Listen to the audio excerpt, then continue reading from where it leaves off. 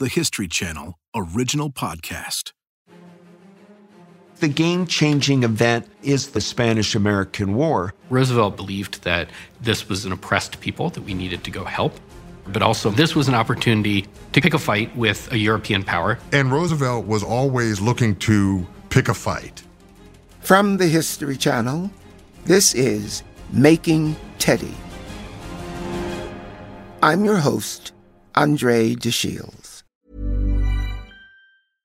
Hey, I'm Ryan Reynolds. At Mint Mobile, we like to do the opposite of what Big Wireless does. They charge you a lot, we charge you a little. So naturally, when they announced they'd be raising their prices due to inflation, we decided to deflate our prices due to not hating you. That's right. We're cutting the price of Mint Unlimited from $30 a month to just $15 a month. Give it a try at mintmobile.com/switch. $45 up front for 3 months plus taxes and fees. Promo rate for new customers for limited time. Unlimited more than 40 gigabytes per month slows. Full terms at mintmobile.com.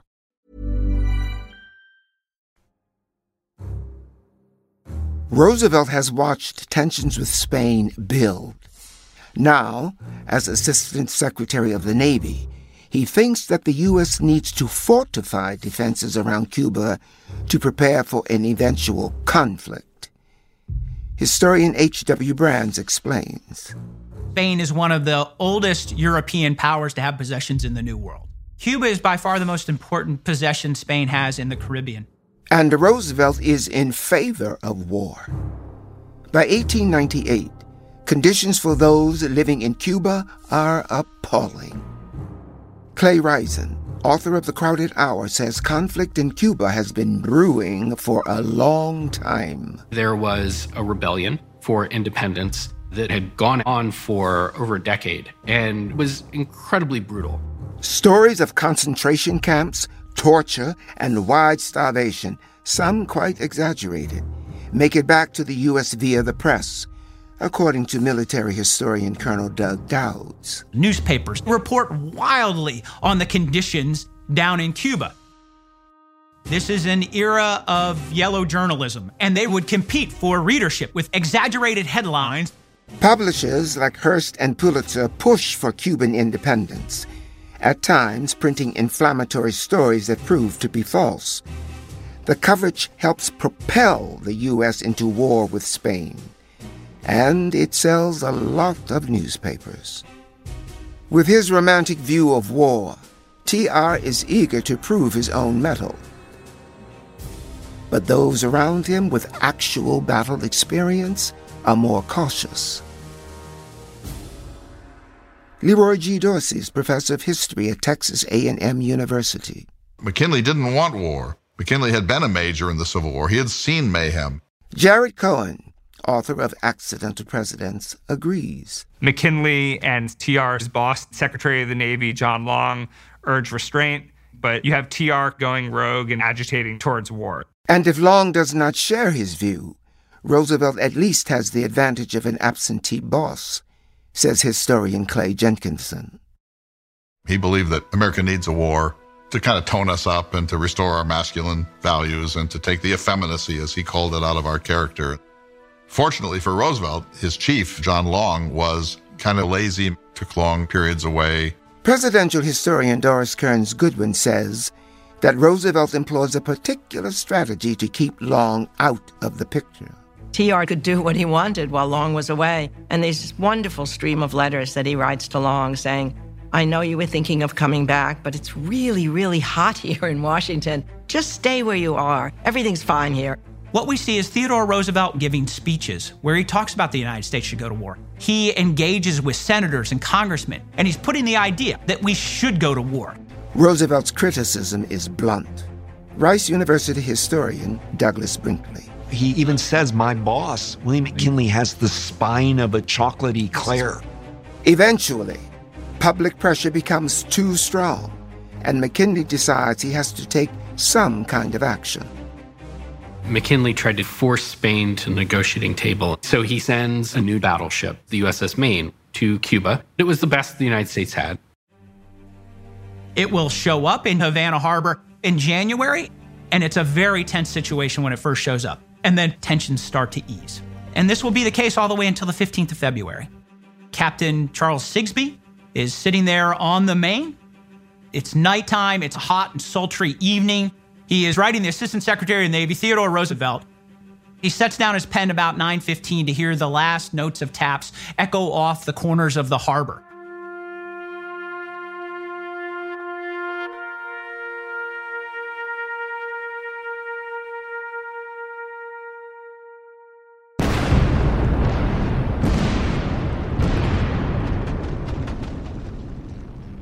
On the night of February 15th, an explosion tears through the ship's hull. Within a few minutes, the Maine will settle into the mud of Havana Harbor. The United States will suffer over 260 casualties that evening. It was, at the time, the worst naval disaster in American history. It sent shockwaves through the country. People assumed that the Spanish had blown up the Maine. An initial report by the colonial government of Cuba suggests that the explosion originated within the ship. But stateside, newspapers publish rumors of a Spanish plot to sink the Maine. When a U.S. naval investigation later determines that the explosion came from a mine in the harbor, newspapers seize upon it and call for war. It's the opportunity Roosevelt has been waiting for. Roosevelt immediately jumped on that narrative, whether it was true or not. The groundswell of Roosevelt and others pushing and pushing and pushing for war finally became too much. The sinking of the Maine in Havana Harbor marks the peak of yellow journalism in both its intensity and its influence. In the streets, pro-war sentiment is rising. There's chants of remember the Maine, to hell with Spain. On the 25th of April, 1898, the United States will declare war against Spain. Like so many of Roosevelt's ideas, his love of the wilderness, his strenuous life, this hawkishness arises from his own personal narrative. One of the reasons that he wants to go to war is while he believes his father is the greatest man he ever met, the only thing that tinges him of uncertainty with regard to his father is that he did not fight in the American Civil War. His father was certainly on the Union side and would have liked to go to war, but he didn't because TR's mother was a Confederate and her brothers were actually officers in the Confederate Navy. So some agreement was made that his father would not go to war because that would actually create war within the family itself. So he did what many other wealthy people did. He bought proxies to go fight on his behalf. This was an option during the Civil War. If you could afford to, you could hire another man to take your place in battle. Roosevelt's generation grew up hearing stories from their uncles, from their fathers about the Civil War. And they only hear the stories of glory, not the stories of tragedy. And so when the Spanish-American War was declared, 1 million men volunteered. It's one of the great ironies of war that it both repels and attracts. Historian Edward Kahn says, this is one of Roosevelt's few disappointments with his father, a man he generally worships. For Roosevelt, his father did not go off to serve when a generation of American sons and husbands did do that. And so that was something that kind of was a shadow over Roosevelt's view of the war. Roosevelt is determined not to miss his own opportunity. And yet, when the time comes, he is discouraged from joining the fight. John Long, the Secretary of the Navy, said, no, your duty is to stay at your desk. Twice, President McKinley called him to the White House and asked him not to resign and go to war. But Roosevelt resigned his commission as the Assistant Secretary of the Navy, and he rounded up what he called a harem-scarum group of Rough Riders. This cavalry regiment becomes one of TR's most celebrated accomplishments. It's his chance to bring his Dakota Badlands cowboy experience to a military command. Right away, he starts to demonstrate a very sophisticated appreciation for what it means to be a leader. Roosevelt was perfectly willing to say, I don't know the answer. I don't know what to do here. He had a willingness to defer to people who knew more than he did. Teddy Roosevelt's directness, his honesty, and his ability to make a friend of anyone served to make him an unconventional but very successful leader. Tweed Roosevelt is Teddy Roosevelt's great-grandson. He realized that he didn't have a background in military leadership, so he talked his old friend from the frontier, Colonel Wood, to take the role as colonel, and he was second in command. People come out of the woodwork as soon as they know that Roosevelt's on the hunt. And because 23,000 applications came in, he had the cream of the crop. He recruits his Rough Riders from all walks of life. Roosevelt got in touch with the football coach at Harvard and with police officers from New York. He wanted people from out west that were used to hardship, living outside, firearms, riding on horses. Harvard tennis players and Yale yachtsmen and swells of the aristocracy. The number one, the number two tennis players in the country quit tennis to become Rough Riders. And these grim frontier boys who've probably never been very far from Wyoming. Native Americans would be part of this. Southerners, Northerners, rich, poor. It's a remarkable amalgam of the American people. When they arrive for training, the man they meet is perhaps not the man they imagine. Most of the men who are there had heard these stories about Roosevelt. He's this towering figure. They had maybe heard some of the stories of his life on a ranch, but he arrives and he's not as tall as they thought he would be. He was wearing glasses. He had gone out and bought a uniform at Brooks Brothers. One can only imagine that they were a little bit nervous about him. And yet he's out there every morning for drills, 12-mile marches in triple-digit heat. At night, he would pour through cavalry manuals and combat manuals. And the men love it. Once he gets them in the training grounds, he has to meld them together to become a unified team. And that's where he excels, understanding that people from different parts of life have to be able to have a common purpose. And here their common purpose is to be a Rough Rider. Then he becomes a leader. He becomes one of them. Sometimes he got too close to them. After they had done a good job one day in the training camp, he decided, you can have all the liquor you want tonight. It's all on me. Despite some unorthodox methods, Roosevelt's cavalry is eventually trained, and they are ready, even raring to go. The Rough Riders will eventually be ordered on the 29th of May to leave San Antonio and head to Tampa.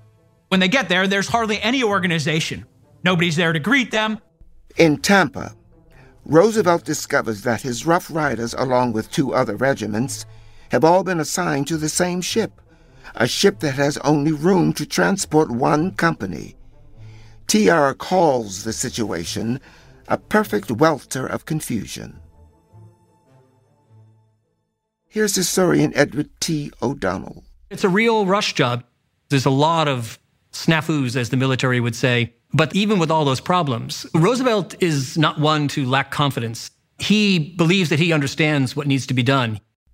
Roosevelt marches up to the gangplank boldly, waving a blank piece of paper he pretends contains orders for transport. When the next commander arrives, the Rough Riders are already on board. Hey, possession is 9/10 of the law. We're already here. That's how he ensures that his Rough Riders will go to Cuba. The Army has a problem. They have more than 20,000 soldiers in Tampa, and they're only able to get enough ships to carry about 16,000 men. Every unit is required to cut. This is an extremely heart-wrenching moment for Theodore Roosevelt to figure out which members of the Rough Riders will not go. Ultimately, they will take about 560 of their men. Most of the horses will be left behind. They can only afford to bring the horses for the officers. And the Rough Riders had been designed as a cavalry regiment. They are now going to walk on their feet, and they're going to be employed just like infantry. So their role changes. Whatever they got in their training in San Antonio, largely thrown out the window as well. Roosevelt and a few senior officers will bring their horses, but for the time being, most of the men who make it onto the ship will be cavalry in name only. He writes, "We do not like needing to leave the remainder and having to leave our horses, but we would rather crawl on all fours than not go." The landing site is a little fishing village called Daiquiri, and the landing does not go smoothly. The seas are rough. There are no landing ships. They only have 1 large barge to bring things onto the beach. Trying to get the officers' horses ashore. A lot of them started swimming the wrong way. One of Roosevelt's horses got sucked under. 2 men drowned. But it's an unopposed landing. That's probably the only thing that really saves them. Out of all this chaos, TR and his men find themselves in Cuba, undermanned and undersupplied, about to go to war.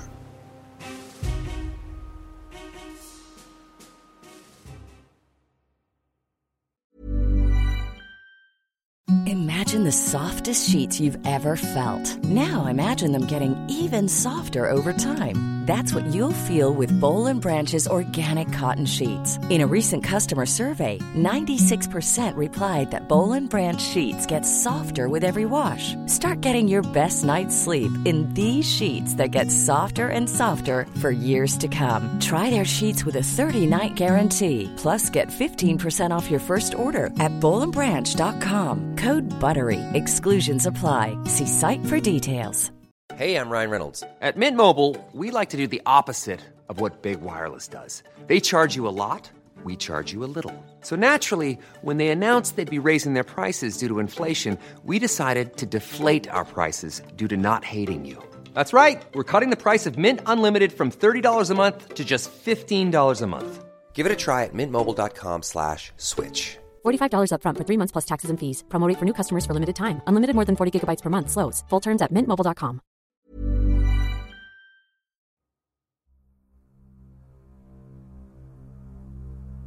After the Rough Riders' inauspicious arrival in Cuba, the men scout the area and determine the best way to approach the closest city. The immediate plan is to secure the path to Santiago, a port city on the southeast coast. They have neutralized the Spanish fleet, which is bottled up in the harbor at Santiago. And the Rough Riders are sent along a range of hills just to the west. It's rougher going. There isn't really much of a trail. The Americans didn't really have maps. There was no real sense of what the territory looked like. They can't cover a lot of ground. The only horses there are for senior officers, so the reconnaissance mission that would normally be done by horses is not being done. There are 2 reporters with them that make sure the story gets told. For most of the men, this is their first combat, Roosevelt included, but Roosevelt takes to it very quickly. Roosevelt comes across a person who imagined himself a soldier but wasn't really a soldier. He could have easily been one of those guys who held back and all, but he was not. He was a person that said, I'm the real deal, and I know that that means I have to put my body on the line, and he does. As the Rough Riders advance along the road to Santiago, Roosevelt's mission is to join the U.S. regular troops and attack Las Guasimas, the first Spanish line of defense. The fighting goes on for a couple of hours until finally the Americans rush the Spanish. It's the first victory for the Rough Riders. And those reporters make sure this gets reported in the U.S. press. But after the Battle of Las Guasimas, there is a delay. The roads are bad. They're in the rainy season. Supplies go bad. Which gives the Spanish a lot of time to prepare. Over the next several days, the Spanish dug in a line of trenches and machine gun posts all along this range of hills that's called San Juan Heights. The Rough Riders need to attack San Juan Heights, the principal defense guarding the approach to Santiago. There's no way to retreat. So if this doesn't work, they're going to be massacred. Roosevelt is awake and ready early, in position to lead his Rough Riders up the hill. The day started with a lot of confusion. Orders weren't coming down. It wasn't clear who was actually in charge. Theodore Roosevelt is now regimental commander because Leonard Wood has been bumped up to be brigade commander. Roosevelt is chomping at the bit to go, ready to go at 11:20, 12 o'clock, 1 o'clock. And yet there they sit, within range of the Spanish who start to fire at them. They're taking casualties. This is the moment for showing that he is without fear. This is the peak he's been climbing for so long in his life. For the Spanish shooting down the slope, the Americans are very vulnerable, and there's nobody who's more vulnerable than Theodore Roosevelt. He's a big target. He's on a horse, and if you're a Spanish soldier, you know that a person on a horse is an officer. And so he had a lot of heavy fire coming his way. Roosevelt has bullets nick off of his clothing, nick off of his boots. His life could have ended right there. T.R. later writes, I sent messenger after messenger to try to find General Sumner or General Wood and get permission to advance, and was just about making up my mind that in the absence of orders I had better march toward the guns, when Lieutenant Colonel Dorst came riding up through the storm of bullets with a welcome command to move forward and support the regulars in the assault on the hills in front. This is the image and the reporting that made him a national hero. Reporters said that nobody who saw him take that ride expected that he would finish it alive. They get to the top. They overrun the Spanish trenches. After 9 days in Cuba, they've conquered San Juan Hill. Roosevelt's characteristic bravery and a healthy dose of luck see him through. He emerges from the battle unscathed. He later calls it the great day of my life. TR called it his crowded hour. This was such a pivotal moment in his life, and all crammed into just 1 hour out of a lifetime. After this battle, the Americans lay siege to Santiago. The Spanish sue for peace. He eventually wrote a book about it. Of course, he always writes a book. It's called The Rough Riders, published in 1899. The great Chicago writer Finley Peter Dunne loved to tease the Roosevelt myths. He wrote a review of the book. He said the only problem with the book The Rough Riders is that it's misnamed. He said that Roosevelt made himself the center of every moment of every action of the war, that he should have called the book Alone in Cuba. The whole country is laughing about this. And what does Roosevelt do? He writes a letter to Finley Dunne and he says, I regret to tell you that my wife and my most intimate friends are absolutely delighted with your review of my book. Now you owe me one. I'd like you to visit me the next time you come to Washington. He relished that ability to make fun of himself, and he knew it endeared him to his critics. It's again a mark of his maturity as a leader. So he was able to kind of narrate his own story. And not only is there great exaltation that the U.S. forces have achieved victories, but that there's a hero. There's a person that embodies this triumph, and his name is Theodore Roosevelt. With the ultimate surrender of Spain at the end of the Spanish-American War, they will give up Cuba. This doesn't become a United States possession, but what the United States does get out of this is Puerto Rico. It also gets Guam and gives the United States control of the Philippines. The United States becomes an imperialistic world power in 8 months.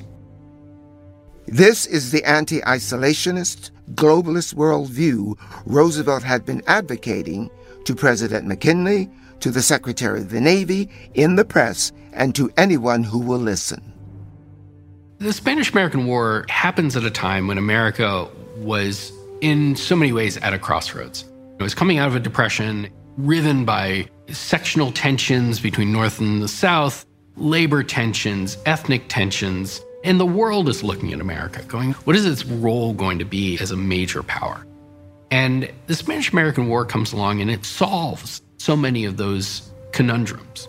It unifies different parts of the country behind a common purpose and against a common enemy. And it gave America a purpose. It allowed it to say, this is what we do with our power. We go and we help other people. It allowed America to tell itself a certain story about why America needs to be in the world. And T.R. returns from Cuba, the most famous man in the country. He is perceived as a hero, and there was a cult of personality that had developed around him. He's been in all these different parts of the country, meeting people from different parts of life, and yet he could connect with them as if he were part of them.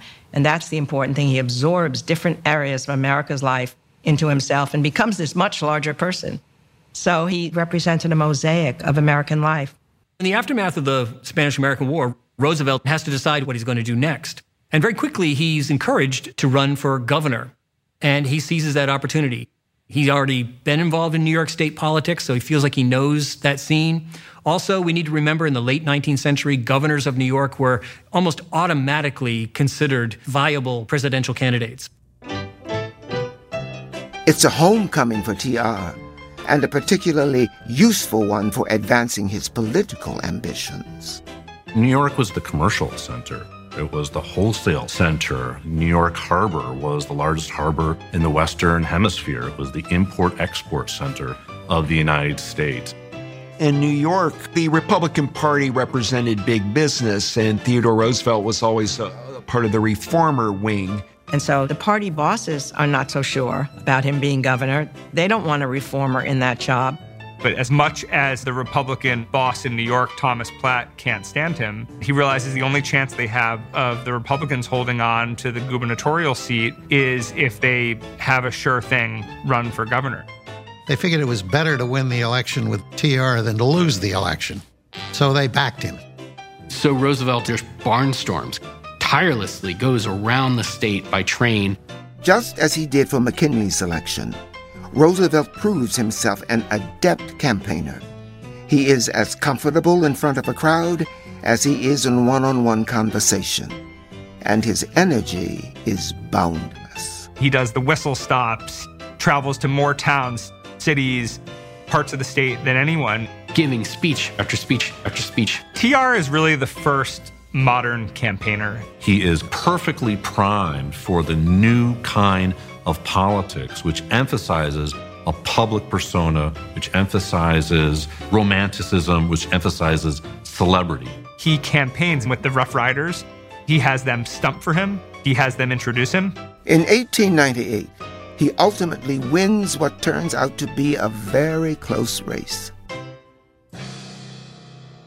At the time that TR becomes governor, he's a larger-than-life figure. He's called the boy governor. He's only 41 years old, and he brings his young family with him to Albany. So there's life and there's energy in that governor's mansion. He meets with people all day long. He's on his feet. He never sits behind his desk, and he starts getting things done. Roosevelt had been arguing for years, actually, that social welfare and human rights were more important than property rights, a big thing to say at that time. Reformers argued that as stewards of the public trust, we have to make sure that poor people live under much more improved conditions by holding the city and state accountable rather than those individuals. TR as governor knows that he doesn't command either the loyalty or the control of the Republican Party bosses. And so once again, he turns to the press as his ally. And so he fights legislative battles through the press. He leaks things to the press. He pushes his progressive agenda through the press. Roosevelt goes up against big business, implementing ambitious reforms to help working-class people. Making conditions of work better, an 8-hour day, protections for women and children who were working in factories, and factory inspectors. Then he also set aside land for conservation. He was always going, always busy, always full of ideas, and certain in what he was going to do. Through all the different parts of his career, there's a sense of urgency to get things done. He said, if you're thinking at every moment, where am I now and how am I bettering myself for the future? You're going to be too cautious. You're going to be too worried about yourself. Instead, you give everything to that job because everything can change in a moment. So he goes for the kill, which is a tax on businesses who own franchises in public spheres, electric railroads, telephone lines. Here were these huge franchises making millions of dollars in profits, and they weren't paying any taxes to the state. And he thought that that was essential, that they pay their fair share. During his brief time as governor, Roosevelt signs nearly 1,000 bills into law, including those that tax corporations, limit work hours for women and children, improve factory conditions, and protect forests. But not everyone is impressed with his accomplishments, particularly his moves toward corporate taxation. The New York State Republican boss, Tom Platt, thought that this was a terrible idea. This smacked of socialism. And the tax thing is what really got to the Republican leaders. So they do not want him to have a second term because he's too much of a reformer for the political bosses. Thomas Platt was figuring, okay, so what am I going to do here? How am I going to get rid of this guy? Less than a year before the presidential election of 1900, McKinley's vice president, Garrett Hobart, dies in office. So the bosses devise what they think is the perfect solution. He thought, I know what I'm going to do. I'm going to make him vice president of the United States. This great scheme hatched by the power brokers in the Republican Party that they'll kick Roosevelt upstairs. They'll promote him into oblivion, that he will become McKinley's vice president and essentially never heard from again. Roosevelt reluctantly agrees to join McKinley's ticket in the 1900 election. And when McKinley wins his second term, TR is almost disappointed. He complains, This election tonight means my political death. He's not well suited to the role of vice president. It's a perfectly dignified but perfectly useless position. This was a job that nobody liked. One vice president famously said, being vice president is worth a bucket of warm spit. It's a really interesting question why Roosevelt accepts the vice presidency. In some ways, it's a reflection of his own self-confidence to say, I know other vice presidents have failed to go on to the presidency, but I'm different. I think he also had a sense that it was an opportunity he couldn't refuse. In steps Henry Cabot Lodge, who says that this is the position you need to be in to set yourself up for a presidential run in 4 years. Take the vice presidency, sit on your hands for 4 years, and you will have the ultimate prize in 1904.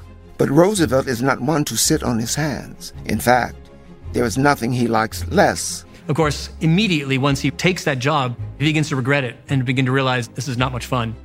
He's the great advocate of the strenuous life, but he finds out very quickly that the opposite of the strenuous life is to be vice president of the United States. TR hates being vice president. McKinley gives him no responsibilities, asks no advice, and he feels perfectly worthless. He's in a position that is so boring for him that he's even considering going to law school. Mark Hanna, who is one of McKinley's closest advisors, thinks TR is an absolute maniac.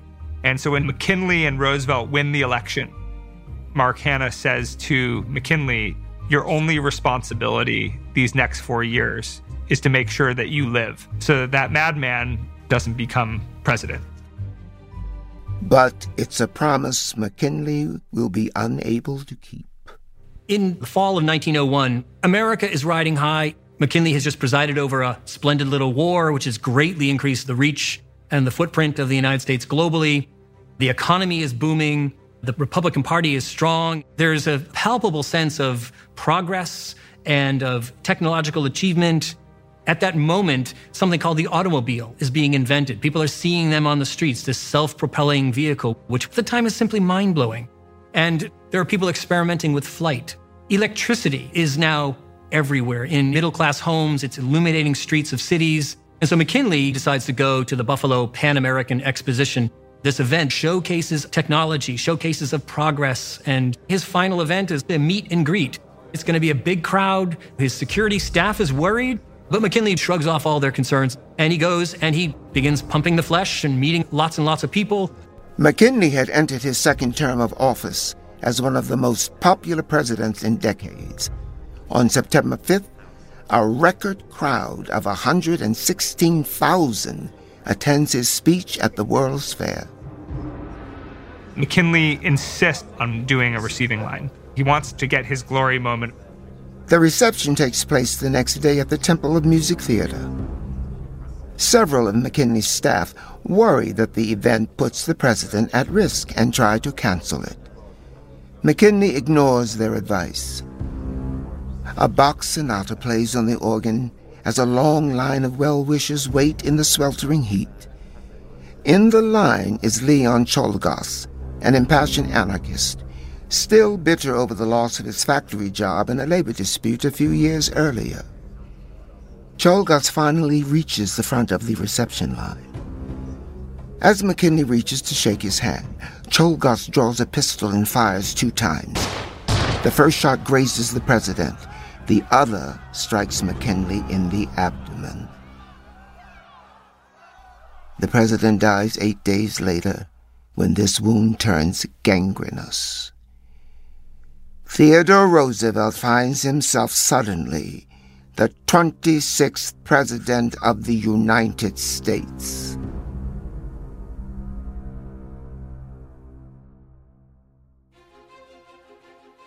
Theodore Roosevelt becomes, at 42 years old, the youngest president of the United States in history. Roosevelt could never have walked in the front door of the White House. The Republicans never would have nominated him for president. Roosevelt's a fighter. He's always a fighter. Now the fight is escalating. That's next time on Making Teddy. Making Teddy is a podcast from the History Channel, produced by Best Case Studios. For the History Channel, Jesse Katz, Eli Lara, Mary Donahue and Jennifer Wagman are the executive producers. McKamey Lynn, supervising producer. Ben Dickstein, the senior producer. The executive producer for Best Case Studios is Adam Pincus. Suzanne Myers is our producer. Hannah Leibowitz-Lockhart is the associate producer. Max Michael Miller edited and mixed this episode. The television series, Theodore Roosevelt, was originally produced by Radical Media for the History Channel.